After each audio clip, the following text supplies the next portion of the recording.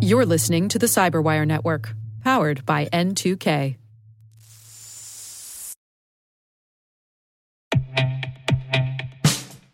And now, a message from Cyberbit. Mastering cybersecurity is like mastering a sport. You build muscle memory through rigorous practice, then you train as a team to foster cohesion while operating under pressure. Like athletes, cybersecurity professionals thrive on hands-on simulation. But traditional courses, certifications, and open-source labs won't build you a winning team. You need Cyberbit. Cyberbit offers a hyper-realistic simulation environment for your SOC, IR, and C-suite to refine your skills, all using the market-leading SIMs, EDRs, firewalls, and WAFs they use every day. Cyberbit is offering Cyberwire listeners a free live-fire exercise. Sign up your team now at cyberbit.com/cyberwire.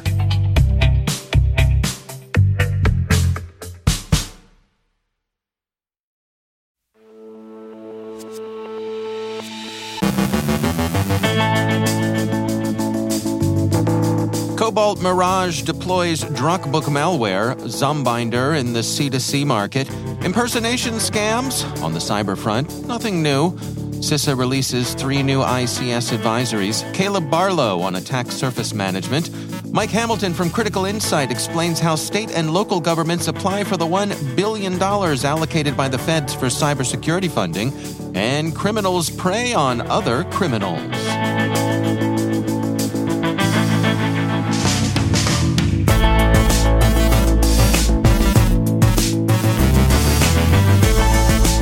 From the Cyberwire studios at Data Tribe, I'm Dave Bittner with your Cyberwire summary for Friday, December 9th, 2022.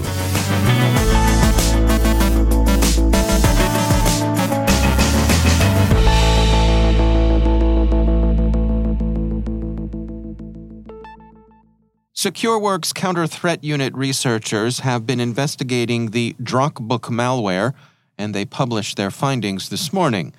The malware was found to be operated by a subgroup of Iran's government-sponsored Cobalt Mirage threat group, which the researchers know as Cluster B.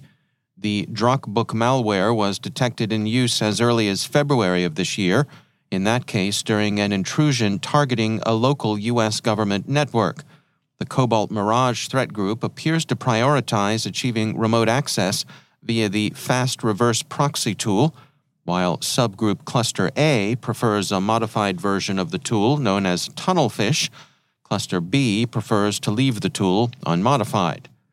Cluster B uses GitHub as a dead drop resolver to locate its C2 infrastructure. GitHub allows for these threat actors to fly under the radar more easily. SecureWorks principal researcher and thematic lead for research focusing on Iran, Rafe Pilling, put it this way: the use of GitHub as a virtual dead drop helps the malware blend in. All the traffic to GitHub is encrypted, meaning defensive technologies can't see what is being passed back and forth. And because GitHub is a legitimate service, it raises fewer questions. This technique is also interesting as it is unusual for Iranian malware and represents a departure from past Iranian practice. Threat Fabric researchers tracking Android banking Trojans have found a criminal service Zombinder that offers to bind such Trojans to otherwise legitimate apps. The researchers say, the latest campaign we identified while writing the blog involving Zombinder was distributing Xenomorph banking Trojan under the guise of VidMate application. It's another offering being traded in the criminal-to-criminal market. Threat Fabric draws some larger lessons from the incident, stating, modern threat landscape becomes more and more sophisticated where actors combine multiple approaches in malware development, distribution, operation, as well as in performing fraud itself, involving multiple tactics at the same time. New tools appear to make malware less suspicious or more trustworthy for victim, which results in more successful fraud cases. Moreover, targeting multiple platforms, actors are able to reach wider audience and steal more PII to utilize in further fraud. Other criminal groups have made use of the Russian war against Ukraine and the widespread sympathy for Ukraine that war has aroused to mount impersonation campaigns designed to steal crypto assets. A great deal of aid collected from people globally has been delivered to Ukraine in the form of cryptocurrency, and criminals have taken note of the opportunity that presents them. Domain Tools this morning provided an update of their ongoing study of criminal scammers who have sought to steal NFTs and cryptocurrency from retail investors. The researchers state, Domain Tools observed and continues to track a cryptocurrency scam campaign impersonating Ukraine's Ministry of Digital Transformation as part of a broader effort to steal non-fungible tokens and cryptocurrency from retail investors. Using the ruse of funding urgently needed military equipment and humanitarian supplies for Ukraine's defense against a Russian invasion, a Twitter account began promoting two malicious lookalike domains central to this fraudulent fundraising campaign. These two domains share a host that offers pivots to several different types of cryptocurrency scams likely operated by the same actor. In addition to showcasing cybercriminal opportunism, this campaign helps illustrate broader themes related to the underlying social engineering methods cybercriminals use to bypass a target's healthy skepticism for illegitimate purposes, as well as the power of pivoting through internet infrastructure to identify and track malicious activity. The good news, Domain Tools says, is that the relative quick exposure of the scams has limited their effectiveness, and the hoods appear to have turned to other impersonations and other forms of fishbait. But continued wariness and skepticism remain in order. If there's the prospect of making some quick altcoin, the scammers won't hesitate to revert to saying that, no, really, take it straight from us, friend. The way to help suffering Ukraine is to click here. Meanwhile, on the cyber front of Russia's hybrid war against Ukraine, there seems to be little new. Low-level incidents have been reported in Finland and Denmark, but without attribution to Russia, indeed without attribution to anyone. There's an a priori likelihood that the attacks may represent nuisance operations by Russian auxiliaries, but that's at best circumstantial. CISA yesterday released 3 industrial control system advisories. Operators should consult the advisories for appropriate remediations and then read them and heed them. And finally, what happens when crooks rip off other crooks? Big deal, right? Actually, it's interesting, even if your sympathies, like ours, are entirely against the hoods, the goons, the other assorted no-goodniks and predatory losers who cumber the internet. So here's what Sophos researchers are telling everyone about this particular corner of the underworld. It's a bigger business than we would have imagined. First, Sophos says, it's big business, a sub-economy in itself. How big, you ask? Well, this big. Over the past year, crooks have lost more than $2.5 million in just 3 criminal forums.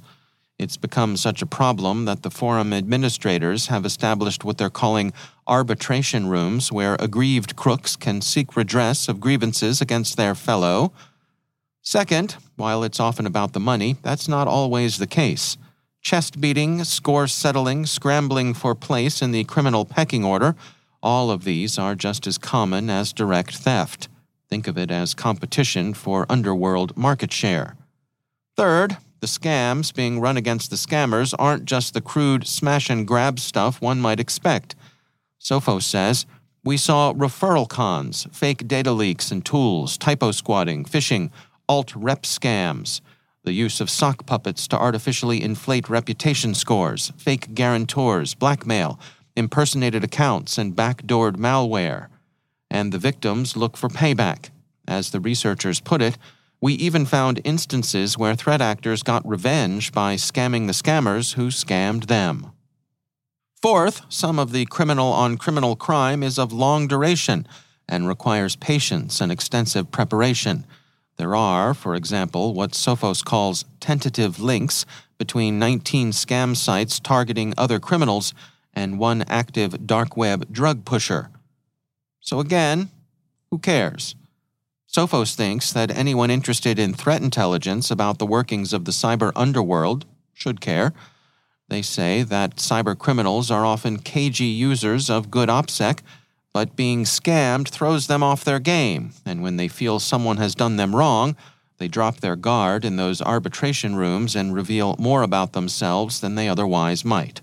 So, Sophos concludes, this hidden sub-economy isn't just a curiosity. It gives us insights into forum culture, how threat actors buy and sell, their tactical and strategic priorities, their rivals and alliances, their susceptibility to deception, and specific discrete intelligence about them. The researchers plan to follow up with further reports on this aspect of the underworld over the coming weeks, and we'll be watching with interest.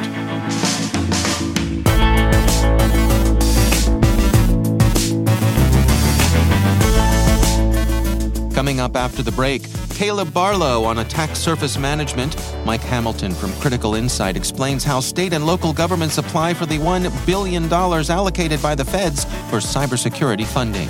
Stick around.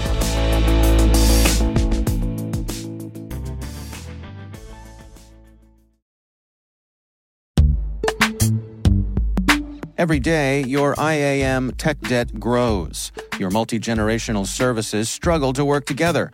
Building an identity fabric can fix this.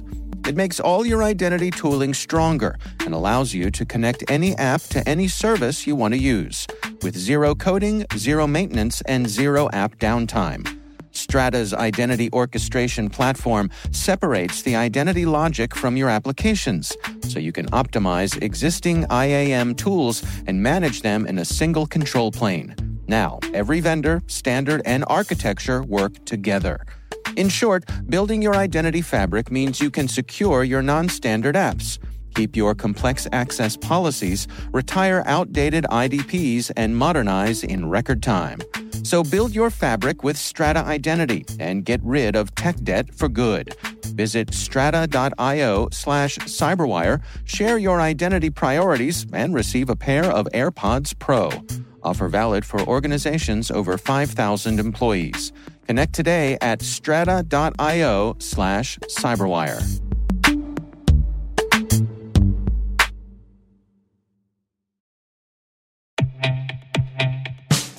And now, a word from our sponsor, 6sense.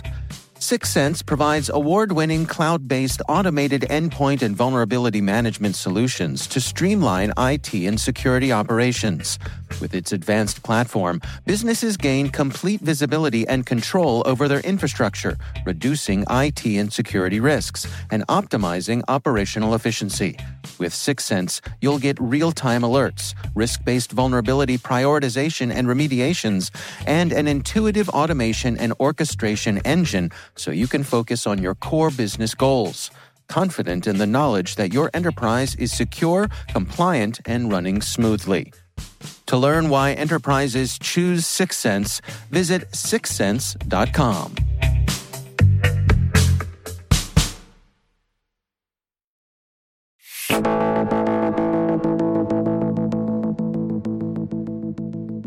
The U.S. federal government has set aside $1 billion in cybersecurity funding for state and local governments as part of the Bipartisan Infrastructure Improvement and Jobs Act. Mike Hamilton is CISO of cybersecurity firm Critical Insight, and he's been working directly with state and local governments to apply for their share of the money. Every state is going to do this a little differently, first of all. What they want to do is have states establish committees. And those committees will be made up of state and local government officials, public health folks, education folks. What that committee will do, they've been given a little bit of funding. For example, Washington State, I think they've $3.7 million. And that's to conduct a year of planning. Okay. So the states are being funded to come up with a plan that looks broadly across the entire jurisdiction. Step one is to construct the committee that's going to develop that plan. And then local governments must consent to the state plan in order to receive funds for items, services, capabilities, activities, things like that. And the plan has to hit specific elements and be measurable. So in a nutshell, that's what we're looking at. And you know, like I say, states are going to do this differently. They may have local governments all assess themselves and come up with, you know, here are my gaps that I need to be filled. But because it is fairly prescriptive, The state is going to have to say, okay, as a state, here's how we're all going to do this. And there's likely to be pushback from certain places. Where do you suppose there'll be pushback? Well, so yesterday I was at a conference in a state, and in speaking with the people there, they thought that this would not work well in their state. In fact, I'll just say it's Idaho, because kind of the center of gravity in Idaho is Boise, and listening to Idahoans, Boise gets all the funding at the expense of a lot of the other jurisdictions, and they really don't like Boise.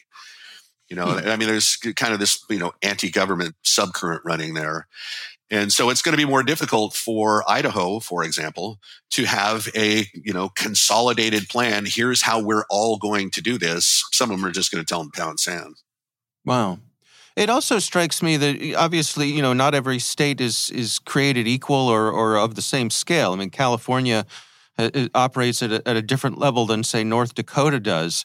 How does this take into account that in terms of what they'll be willing to distribute, the various amounts? Yeah. So the funding is scaled to state population.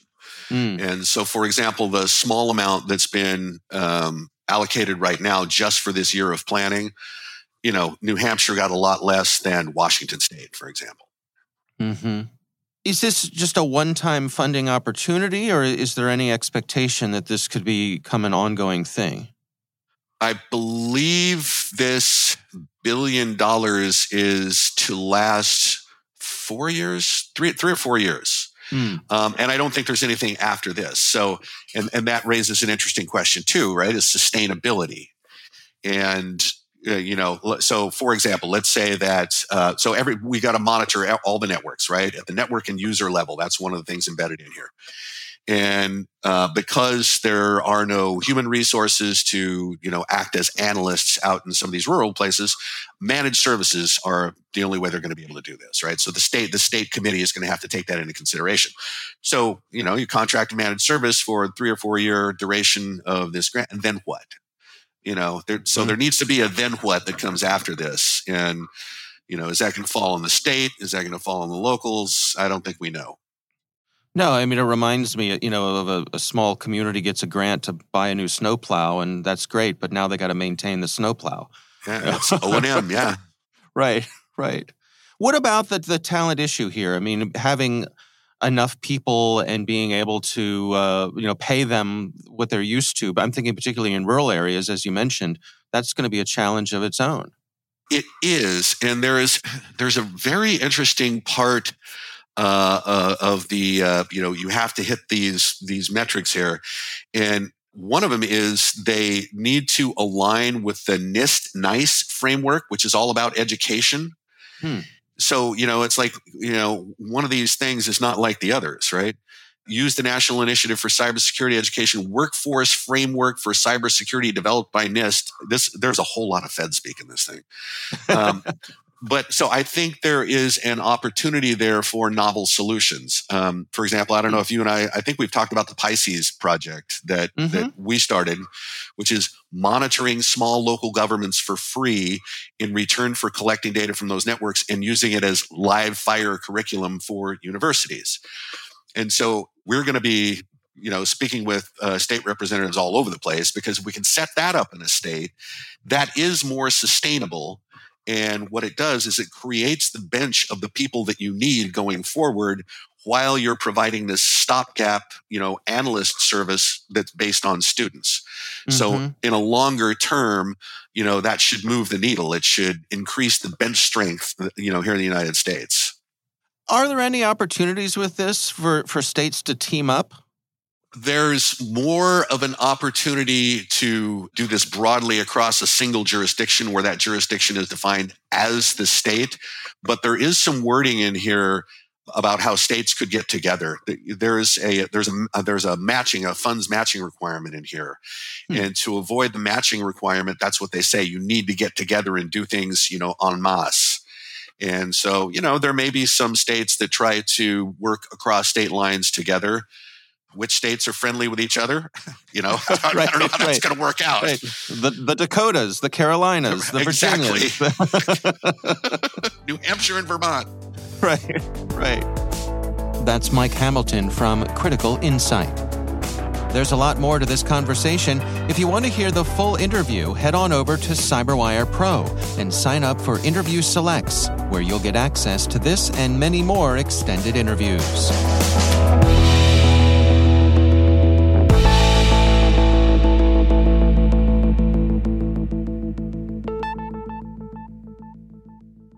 And joining me once again is Caleb Barlow. He is the founder and CEO at Cylete. Caleb, it's always great to have you back. I want to touch today on attack surface management. It's getting a lot of attention lately. And I know you have some thoughts here. What do you have to share with us today? Well, attack surface management is officially the new most overused term on the RSA show floor. And that's an official stat. Has it surpassed artificial intelligence and machine without learning? a doubt. Without a doubt, right? All right. Okay, and you know, I think the point here is we need a little clarification with it. So first of all, this is an extremely important concept. And the basic idea is, do you understand your attack surface, both what's coming from your own data centers, but also what's in your cloud? And you really need to understand that attack surface both external to the world as well as internal to the world. Common scenario. Let me pick on a hospital as an example, right? Yeah. And in my prior company, we used to go do these assessments. You go in and the hospital will tell you, oh, well, we have 1,527 medical devices. How do you know that? Well, that's what our system tells us we have. So we need you to go audit those. Okay, great. We go off, spend a week or two. We come back. Actually, you have 6,528 medical devices. And I'm not exaggerating on the ratio here, right? Yeah. And then you kind of have this, oh no, because what are they? Where are they? What do they do? How do they get here? And a hospital is a great example of, kind of the world's worst scenario of BYOD, because a lot of these things were plugged in by different medical practices working in the hospital, or a doctor gets a new medical device and they connect it to the Wi-Fi or whatever, right? You've got to understand your attack surface, both internally and externally. Now, right. Here's where the problem comes into play. There are fundamentally two ways in which this is being done. So this involves identifying your IP space and then scanning it for ports, scanning it for devices, scanning it for servers, and trying to enumerate what those are and where they are. Well, most of the companies out there today are doing this from your logs, meaning that their tool goes and taps into, let's say, your SIM or Splunk or something like that, and pulls those logs and says, hey, what is every IP address that I see? In some cases, they take it to the next step and they go and they scan, kind of network traffic and say, okay, what are all the IP addresses that seem to appear inside your network? And those things are great. But the reality, and there's all kinds of great traffic lighting and pretty charts and reports. But the problem with those approaches is that in theory, that's the stuff you should already know about because it's already in your logs, right? What we're really after is the stuff you didn't know was in your environment. And that's where you've really got to look at tools that scan. And there are kind of two types of scanners out there. One that you can kind of point at your IP space and say, scan this. And what you really want to be doing is scanning it on a regular basis, because you're not just interested in the server that appears there that, oh, yeah, I forgot about that test server that, we need to get that locked down. You've also got to be scanning constantly for the cloud instance that got stood up or the server that maybe got rebooted and when it rebooted, it was misconfigured, right? So the idea here is you want to be constantly scanning that attack surface to say, wait a second, where did this new device or this new cloud environment come from? And was I expecting it? The other form of scanner are these tools, and there are kind of only two out there that really do this at scale, and that's, Census and Shodan. And they scan the entire internet space, right? And those are very valuable tools when you combine them with something like Maltego to go in and say, hey, what am I connected to? What else is out there that I'm working with? And that's where attack surface management really needs to head, is not only what do I look like from, kind of an independent scanner looking at this, but also what's all that stuff connected to? How do you keep this process from spinning out of control? Because I'm thinking like a hospital, something running at that scale, there are constantly going to be things being plugged in and disconnected, and a printer breaks and we buy a new printer. And, how do you keep from chasing your tail? Well, if you're not organized, that's all you're doing. And I remember oftentimes the feedback from clients would be, hey, we don't actually want to do this scan because we're going to find this stuff and then we're going to have to deal with it. And you kind of scratch your head and go, all right, that's probably not the right answer. But, what you really should be doing is when a new device appears in the network, and there are lots of tools that will do this, before it gets connectivity, you got to fill out some forms and answer some questions, right? So more advanced companies, if you bring a new tablet or a laptop in, the first thing that happens is that thing can't go anywhere until you fill out the form. Who is it? Who owns it? What is it? And then now all of a sudden you've got a registered asset, right? And who to go to when it needs to be updated or patched or what have you. So that's where you really want to head. But, where I think this is headed as an industry is to look at attack surface beyond just your company and start to look at attack surface of your suppliers and where things are connected, right? It's one thing to say, hey, I've got, I get services from supplier A and supplier B is my backup. Okay, so I've got redundancy, which sounds great until you find out that supplier A and supplier B both run out of the same data center on the same infrastructure. And then you realize, actually, you have no redundancy at all. And that's the type of thing that a lot of companies are really starting to look at is the critical aspects of their supply chain. And this is where AI and ML come into play, right?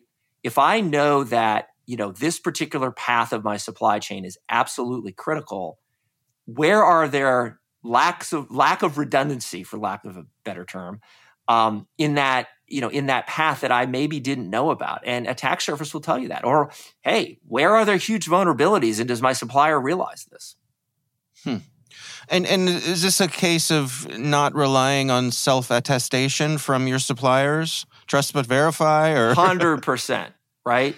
Actually, let me say that in two ways.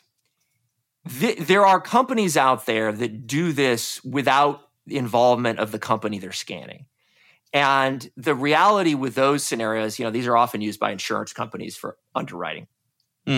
It's really nearly impossible to get an accurate result because you've got so many false positives. I mean, I remember at a prior company, we had many deception honeypots out there.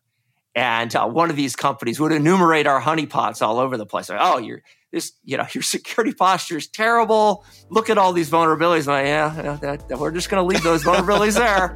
Right. So there's a lot of false positives in that space. But, ideally it's interactive, right? But yeah, there is a bit of an aspect of trust but verify here. Yeah.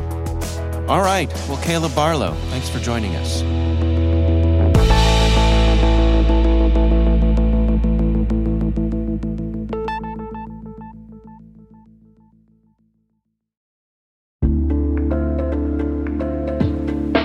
Are lengthy security reviews pulling attention away from your security program?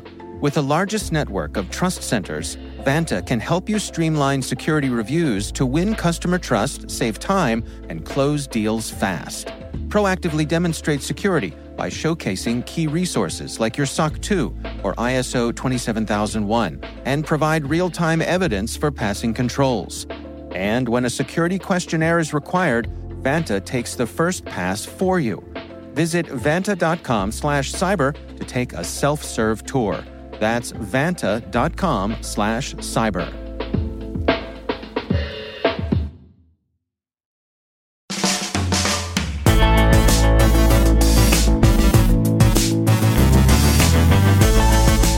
And that's the Cyberwire. For links to all of today's stories, check out our daily briefing at thecyberwire.com. Be sure to check out this weekend's Research Saturday and my conversation with AJ Nash from ZeroFox. We're discussing the cybersecurity threats, including social engineering attacks surrounding the Qatar 2022 World Cup. That's Research Saturday. Check it out. The Cyberwire podcast is a production of N2K Networks, proudly produced in Maryland out of the startup studios of Data Tribe, where they're co-building the next generation of cybersecurity teams and technologies. Our amazing Cyberwire team is Elliot Peltzman, Trey Hester, Brendan Karpf, Eliana White, Guru Prakash, Liz Irvin, Rachel Gelfin, Tim Nodar, Joe Kerrigan, Carol Terrio, Maria Vermatsis, Ben Yellen, Nick Valecki, Millie Lardy, Gina Johnson, Bennett Moe, Catherine Murphy, Janine Daly, Jim Hoshite, Chris Russell, John Petrick, Jennifer Iben, Rick Howard, Peter Kilpie, Simone Petrella, and I'm Dave Bittner. Thanks for listening. We'll see you back here next week.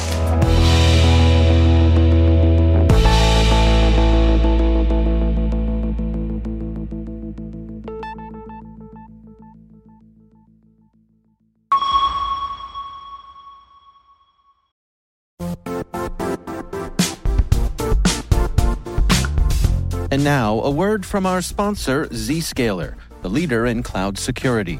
Cyber attackers are using AI in creative ways to compromise users and breach organizations. In a security landscape where you must fight AI with AI, the best AI protection comes from having the best data. Zscaler has extended its zero trust architecture with powerful AI engines that are trained and tuned by 500 trillion daily signals. Learn more about Zscaler Zero Trust Plus AI to prevent ransomware and AI attacks. Experience your world secured. Visit zscaler.com/zerotrustai.